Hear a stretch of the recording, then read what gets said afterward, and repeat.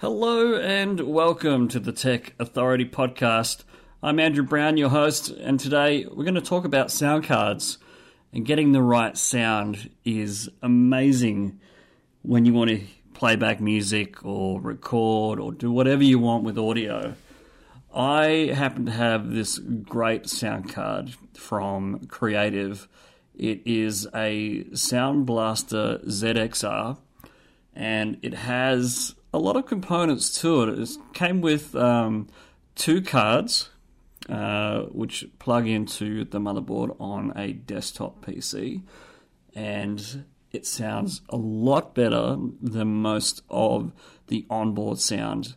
Now, the difference in quality with sound card can differ quite a lot depending on the manufacturer, depending on who makes it. If you look at a onboard card, usually the sound difference in decibel level is probably about 20 decibel difference, and it's usually a lot quieter with an onboard sound card. You don't have a lot of options. You're very restricted into what you can use. You have a microphone input, a line out input, and a speaker output. And depending on how many ports you have, you might be able to plug in one of those Logitech 5.1 surround sound system. And those systems, while they're okay, they're cheap, they usually got pretty crummy sound to them.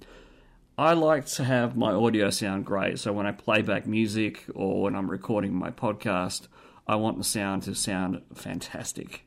And this Creative Sound Blaster ZXR is probably one of the best cards that I have ever had in my system. Now, the good thing with this is that this allows you to plug into the motherboard, like I said, and the loudness on the sound card is very good. It's got 124 decibel range, uses 24-bit, 192 kilohertz for the front channel out.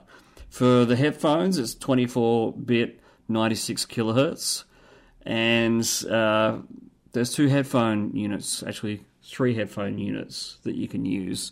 There's one on the sound card that you can plug in to individually with the RCA lead, left and right channel. You've also got a little module that's external that you can plug in onto your desk, a 3.5 and a 1/4 inch jack, which is good. So it allows you to have different types of headphones or different microphone inputs as well. So both of them have a 3.5mm and a 1/4 inch input for both headphone and microphone on this little unit on the desk, which is great. The audio quality is pretty good. You've got a volume control on there as well, so you can adjust it for your headphones, which is good. The sound card comes with two components. So you've got one for the outputs and one for all of the inputs. And the audio quality with this card is fantastic. You've got line in, optical in and out. You've got headphone out, speaker out, microphone in on the main card.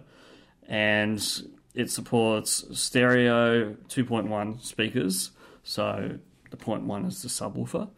And it also supports 5.1 surround sound, which is pretty cool as well, and headphones too. I have this sound card hooked up to my Pioneer amplifier with 5.1 surround sound, and I've got some fairly decent speakers. The speakers aren't expensive, but I bought these probably about 10, 15 years ago, and the audio quality is still pretty good. Like, I can crank my amplifier and I can blow the neighborhood away if I really wanted to when I'm playing my music. I don't do that very often because it's not nice to the neighbors. But the audio quality with this sound card, and even with this Rode microphone that I'm using right now to record this podcast, it has really boosted the sound quality from an onboard card to a plug-in card that's hooked into the motherboard using PCI Express. It works really, really well, and the sound quality is great. And you're probably hearing it because I just recorded this podcast episode with the whole lot included. We will be back tomorrow with another podcast episode. We've only got another 9 days left of podcast every day in April, and I hope that you're enjoying this series. We'll see you tomorrow.